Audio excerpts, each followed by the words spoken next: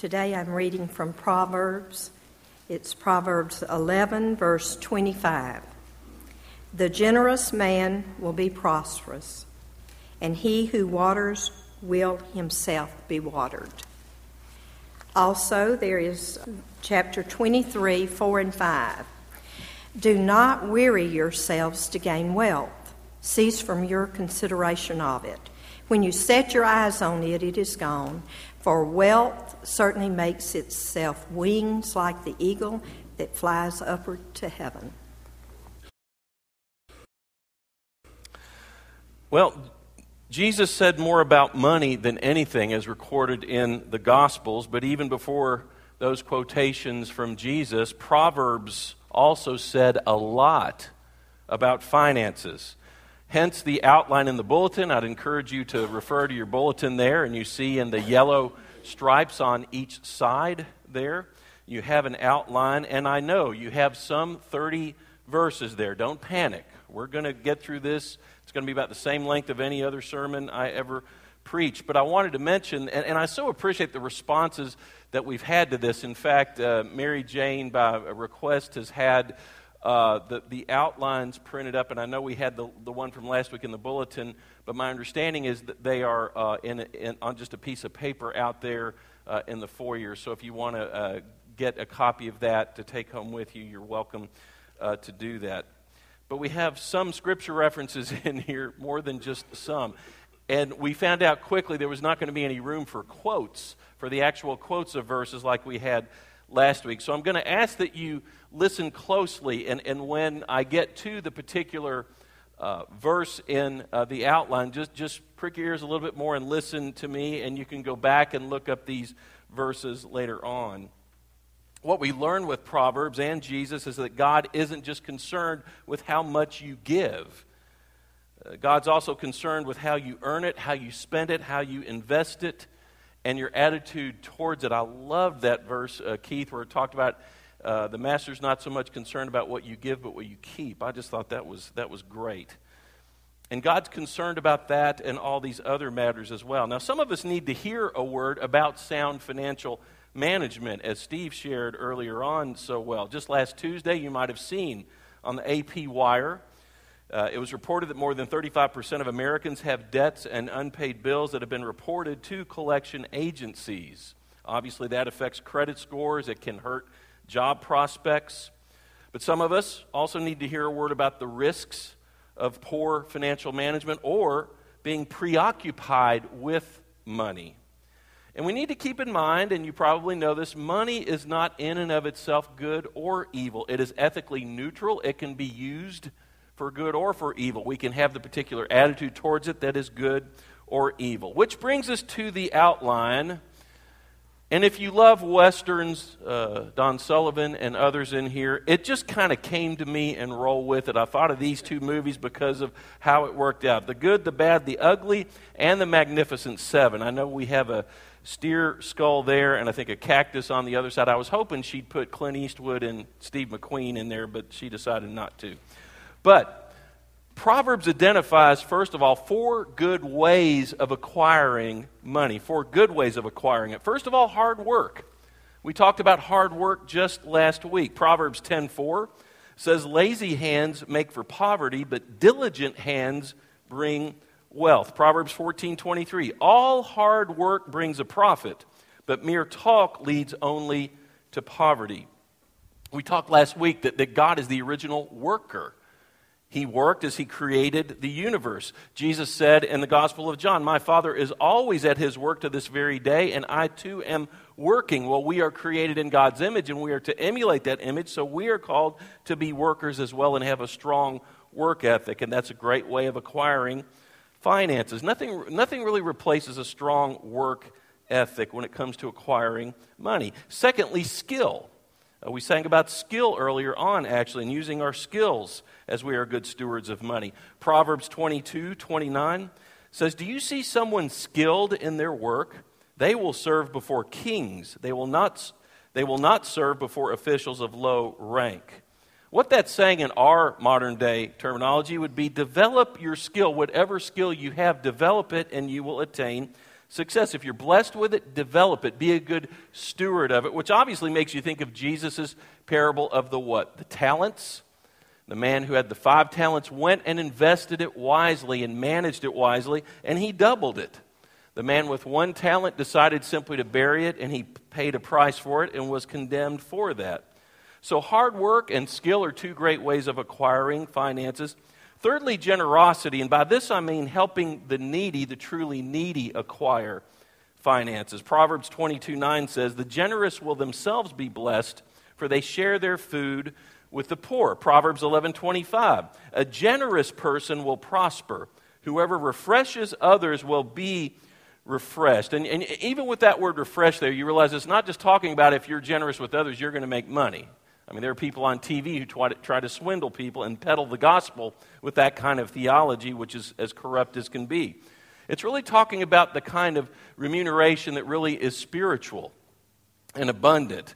You know, we're talking about helping the justifiably needy acquire money and helping them learn how to acquire it upon themselves as well, being more self-sufficient. But by doing that, you will be blessed and prosper.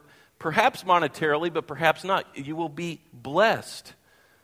So many of us in here have been on mission trips or given of ourselves in some way. And as we do that, who really is the person who is usually blessed the most? It's us.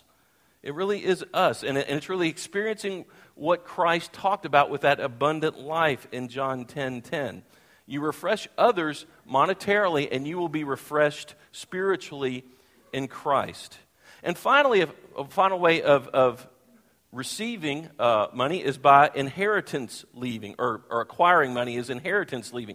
Giving money to those who are soon to come in the next generation. Proverbs 13:22 says, "A good person leaves an inheritance for their children's children, but a sinner's wealth is stored up for the righteous." Now, you might have seen this bumper sticker, and I think it gives some people a chuckle. It says something like, "We're spending our children's inheritance." You ever seen one of those bumper stickers?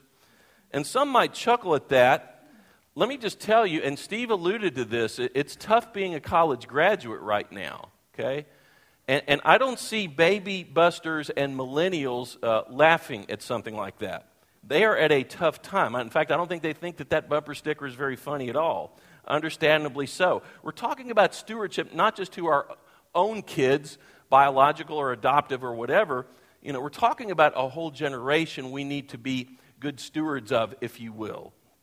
And we've got to understand that it's stewardship not just to our immediate kids, but to the next generation and generations. Now, we've talked about 4 good ways of acquiring money. Let's talk about 3 bad ways of acquiring money. First of all, stealing. Y'all still with me in the outline, by the way? You with me? Can I get a witness on that? Okay, good.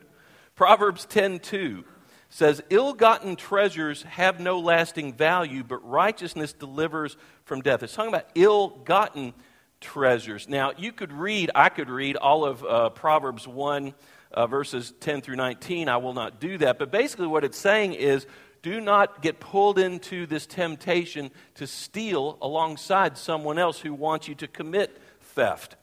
It's really summarized in verse 13 where it says, "Let's do this and we will get all sorts of valuable things and fill our houses with plunder." Stealing is wrong, we know that, but I am not, and hear me on this, I'm not just talking about petty theft. Is there white-collar crime going on that can be even more devastating? Absolutely. In 2013, USA Today, I'll never forget the byline. It says, "Survey finds Wall Street ethics in decline." There was a survey conducted by a New York law firm of 250 financial professionals, and it revealed the following. 52% of them felt it likely that their competitors had engaged in unethical or illegal activity to gain a market edge. 29% believed financial service professionals may need to engage in unethical or illegal activity in order to be successful. And finally, 24%, this is about a fourth of the people, said they would likely engage in illegal insider trading to make $10 million if they could get away with it. And this is what the survey concluded. And this, I'm just reading the quote. "A particularly troubling and consistent finding throughout the survey is that Wall Street's future leaders, the young professionals who will one day assume control of the trillions of dollars that the industry manages, have lost their moral compass. and they accept corporate wrongdoing as a necessary evil, and finally they fear reporting this misconduct. They don't want to be a whistleblower. Now, you hear that, and I know that data once removes you from it, but some of you face this challenge, and I know that. I'll never forget, we had a men's group a number of years ago go through a book by my friend Travis Collins called Tough Calls. And I remember we were talking one Wednesday evening about it, and where it talks about living ethically in the workplace. And some of you shared that, gosh, I face this every day. I face temptations to cut corners, to kind of rip people off, to cheat my way through this, to lie my way through this. So this is not just data on paper. A lot of us out there in the corporate world are challenged by this and might even be tempted by this, and understandably so. And it's a challenge for us to withstand the temptation. Now, another bad way of acquiring money, I just said it a moment ago, is lying. Proverbs 11:1, the Lord detests dishonest scales, but accurate weights find favor with him. In our day, it would say, don't lie in order to rip off people. Don't cheat them. God detests that. Be fair. Show integrity in the work that you do, particularly when it relates to money. Proverbs 21:6 says, a fortune made by a lying tongue is a fleeting vapor and a deadly snare. Just trust me, as I said last week, you will pay a price for this now or later. You can just, if you don't pay for it now, trust me, one day you will. Thirdly, quick schemes. Get rich quick schemes. Pyramid schemes we talked about last week. And you just can't fall prey to those. Proverbs 13:11 says, dishonest money dwindles away, but whoever gathers money little by little makes it grow. Kind of reminds me of what Steve was saying about just incrementally and very methodically, follow your money, track it, track your budget, track your savings, track your spending. Do that, and you will be in good shape. Don't try to get it in some dishonest way or some fleeting way, like a quick scheme. Proverbs 28:20, a faithful person will be richly blessed, but one eager to get rich will not go unpunished. How many times do people pay the price for being so eager to get rich that they do something wrong or they become gullible for someone's scheme and pay a major price for it? And Proverbs 28:22, the stingy are eager to get rich and are unaware that poverty awaits them. Okay, so we've covered the good, the bad, and finally, unfortunately, the ugly dangers of money fixation, being preoccupied with money. First of all, pride. Proverbs 18:11, the wealth of the rich is their fortified city. They imagine it a wall too high to scale. What is that saying? People who acquire wealth can fool themselves into thinking that they are impenetrable, that nothing could take that money away or it could never affect them personally. So, there's even people who think, well, I've acquired all this, so there's no need to manage it. There's no need to be a good steward of it, to give as I should. And that often leads to a painful fall. Pride. Secondly, false security. False sense of security. Proverbs 11:4. Wealth is worthless in the day of wrath, but righteousness delivers from death. In the long run, your money won't matter. I know you hear that, but do you really embrace that reality? In the long run, your money won't matter. You know what will matter? Meeting your Maker. Let's just get right to it. Meeting your Maker will. Don't put your trust in material things because they rust away and die.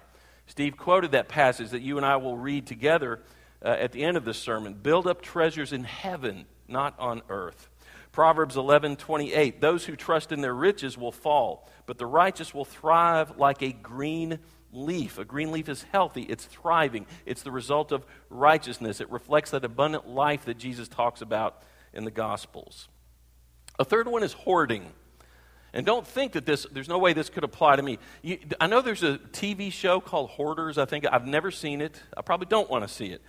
But it's about people who become just compulsive, obsessive about saving everything and just cramming every nook and cranny in their home with stuff that they really don't need. Well, we might not have a cluttered basement, but we might obsess about what things we have and how to keep them and how to get more. And I've always appreciated the quote by Benjamin Franklin. He said, money never made a man happy yet, nor will it. The more a man has, the more he wants. Instead of filling a vacuum, it makes one. Think about that. It's just this never-ending cycle. Instead of filling a vacuum, it makes another one. Not to give, now someone has said, and I want you to just think about this, not to give what you really can give to God through the church. Is that a form of hoarding? It's been suggested by some New Testament scholars, by the way. That's a form of hoarding, and I found that interesting to come across that. Not to give what God expects you to give, and to keep what God expects you to keep could be hoarding. People who focus too much on material things could be hoarders. And again, we've got to be careful with that. People who do not give or don't focus on hoarding material win the favor of righteous people. That's really what Proverbs 11:26 says. People curse the one who hoards grain, but they pray God's blessing on the one who is willing to sell. You know, if you are a good person whose character is far above precious jewels, as it says in Proverbs, people will bless you. They will pray for you. They will think so highly of you. If you're not that way, don't think that you've got quite as many friends as you might think. Fourthly, wasting. Proverbs 21:10, the wise store up choice food and olive oil, but fools gulp theirs down. We can be so wasteful, and Scripture calls us to be frugal. I even think of Jesus. Remember what Jesus did, told the disciples to do after the feeding of the 5,000? What do? Hey, are there any leftovers? Let's get some baskets, collect them. That's what he did. They didn't waste it. Fifthly, worry. Proverbs 13:8, a person's riches may ransom their life, but the poor do not deal with threatening rebukes. Now that's a little confusing parable if you don't understand what it's saying. Let me read it again, but then I'm going to give you today's Living Bible version, which I think is really good.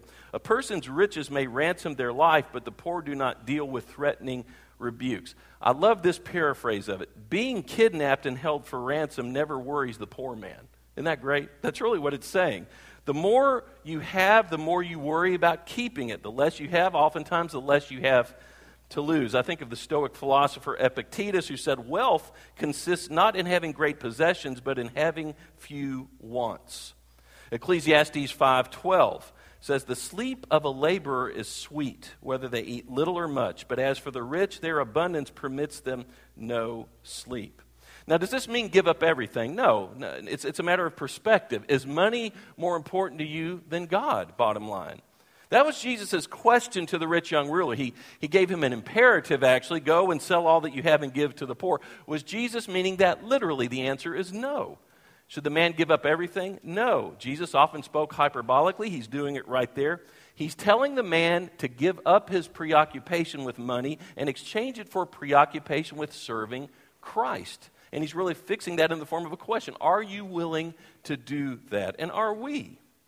Really has to do with the matter of the right perspective, which takes us to the first of 7 magnificent ways to be faithful with money. Go over to the magnificent 7 now in your outline. 7 magnificent ways to be faithful with money. First of all, a healthy perspective. Don't desire too much or too little. This is one of my favorite proverbs in all of Proverbs. Proverbs 30:7-9. Listen to this. 2 things I ask of you, Lord. Do not refuse me before I die. Keep falsehood and lies far from me. And give me neither poverty nor riches, but give me only my daily bread, as we pray in the Lord's Prayer. Otherwise I may have too much and disown you and say, who is the Lord? Or I may become poor and steal and so dishonor the name of my God. You've got to have a healthy balance. Don't feel like you've got to have too much and you wind up saying, who is this God anyway? I'm so impenetrable. I'm so superhuman. I don't even need God. But you don't need to be so irresponsible with your money as well that you become not just a slave to it, but you might become dishonest and steal and dishonor God in that way. Think about the Apostle Paul in Philippians 4. One of the best known verses that he ever penned was in Philippians 4, where it says, I can do all things, what is it? Through Christ who strengthens me. Leading up to that, what is he talking about? Hey, Philippians, thank you for this good gift that Epaphroditus brought to me, but you know what? It's not that I necessarily need it. And he says this, I know what it's like to have much. I know what it's like to have little. I know what it's like to go in there with a lot of money, and I know what it's like to go in there with not a lot of money at all. But in any and all things, I have learned the secret to contentment, which is what? I can do all things through Christ who strengthens me. He is preoccupied first with serving Christ. So it's that healthy balance that reminds Paul of what really matters, who really matters, and that should be our way of living as well. Second magnificent of the seven, disciplined budgeting. Proverbs 13:18. Whoever disregards discipline comes to poverty and shame, but whoever heeds correction is honored. Proverbs 27:23 and 24. Be sure you know the condition of your flocks. Give careful attention to your herds. For us, it would be to our budget. For riches do not endure forever, and a crown is not secure for all generations. Then your barns will be filled to overflowing, and your vats brim over with new wine. It's saying in our modern day, give careful attention to your personal inventory. Give careful attention to what you do have. Give personal attention to your budget. Now, don't obsess over it, but be responsible, be a good steward, and keep up with it and manage it wisely. Again, going back to the parable of the talents. Then there's generous giving. Proverbs 3:9 and 10, honor the Lord with your wealth, with the first fruits of all your crops. Then your barns will be filled to overflowing, and your vats will brim over with new wine. First fruits there is the key word. Give to God first, then to those in need, and then you can keep the rest. Proverbs 11:25, a generous person will prosper. Whoever refreshes others will be refreshed. We talked about that earlier and it applies there too with generous giving. Fourthly, reluctant lending. You talked about borrowing, Steve, and which applies to lending as well. Now, I want to make sure you understand, as I've said before, Proverbs are general maxims, general principles. They're not specific to every situation.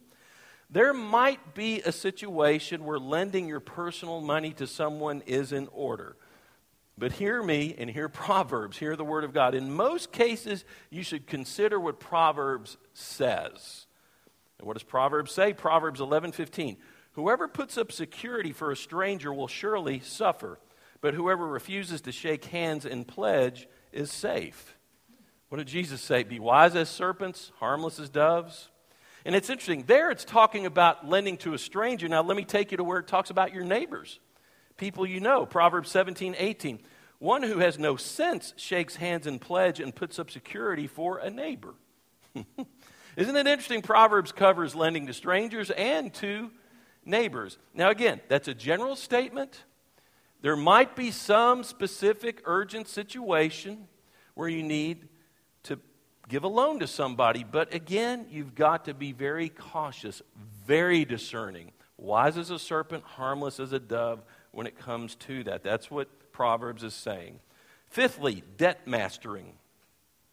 This is kind of the downside of not giving loans, but to receiving loans. Steve talked about this, taking out loans. Proverbs 22:7 says, the rich rule over the poor, and the borrower is a slave to the lender.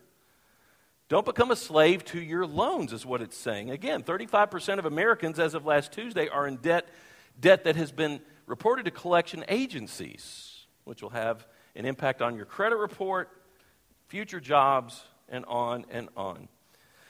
Contentment focusing.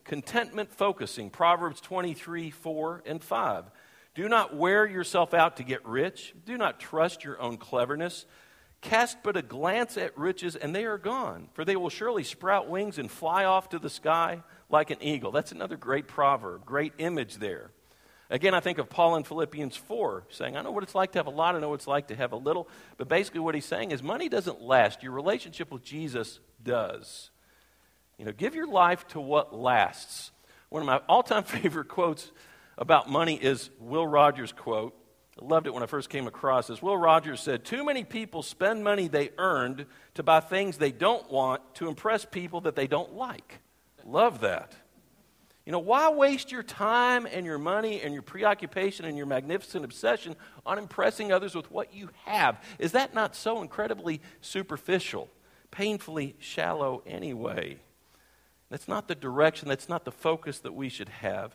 And finally, and we talked about it earlier, inheritance planning, Proverbs 13:22. A good person leaves an inheritance for their children's children, but a sinner's wealth is stored up for the righteous. In other words, this is looking out for the generations to come. And again, we should always be concerned for them, which leads us to a good stopping point. But what I'd like for you to do, and again, I would encourage you to go back through these Proverbs, but for now, as a litany together, a shared litany, please refer to these two passages from Proverbs and from the Gospel of Matthew in the lower right-hand corner of your outline. And just as a word of commitment, I would ask that we read both of these together. First of all, Proverbs 22:4. Read that with me.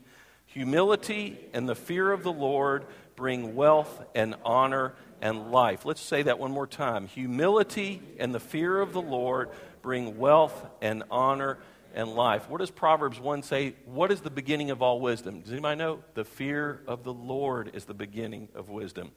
Join me in one reading of Matthew 6, verses 19 through 21. Do not store up for yourself treasures on earth where moths and vermin destroy and where thieves break in and steal. But store up for yourselves treasures in heaven where moths and vermin do not destroy and where thieves do not break in and steal. For where your treasure is, there your heart will be also. Let us pray together. You say a lot about money, O God. You said a lot about it in the book of Proverbs and in other places in the Old Testament. And your son Jesus talked about it more than anything. As Steve said earlier, some 800 references in your holy word. My goodness, we need to give our attention to these words and apply them to our lives. Make us good stewards of that which we receive monetarily, O God. And help us to realize again that you're not just concerned with what we do with it, but what our attitude is toward it and how we invest it and how we earn it, how we spend it. That you're every bit as concerned, if not more concerned, with the money that we keep and not the money that we give. Challenging words for us, O God. Make us better stewards beginning now of all of these. Ultimately, we ask that what we do with it would glorify you in everything that we do. We pray these things in your name. Amen.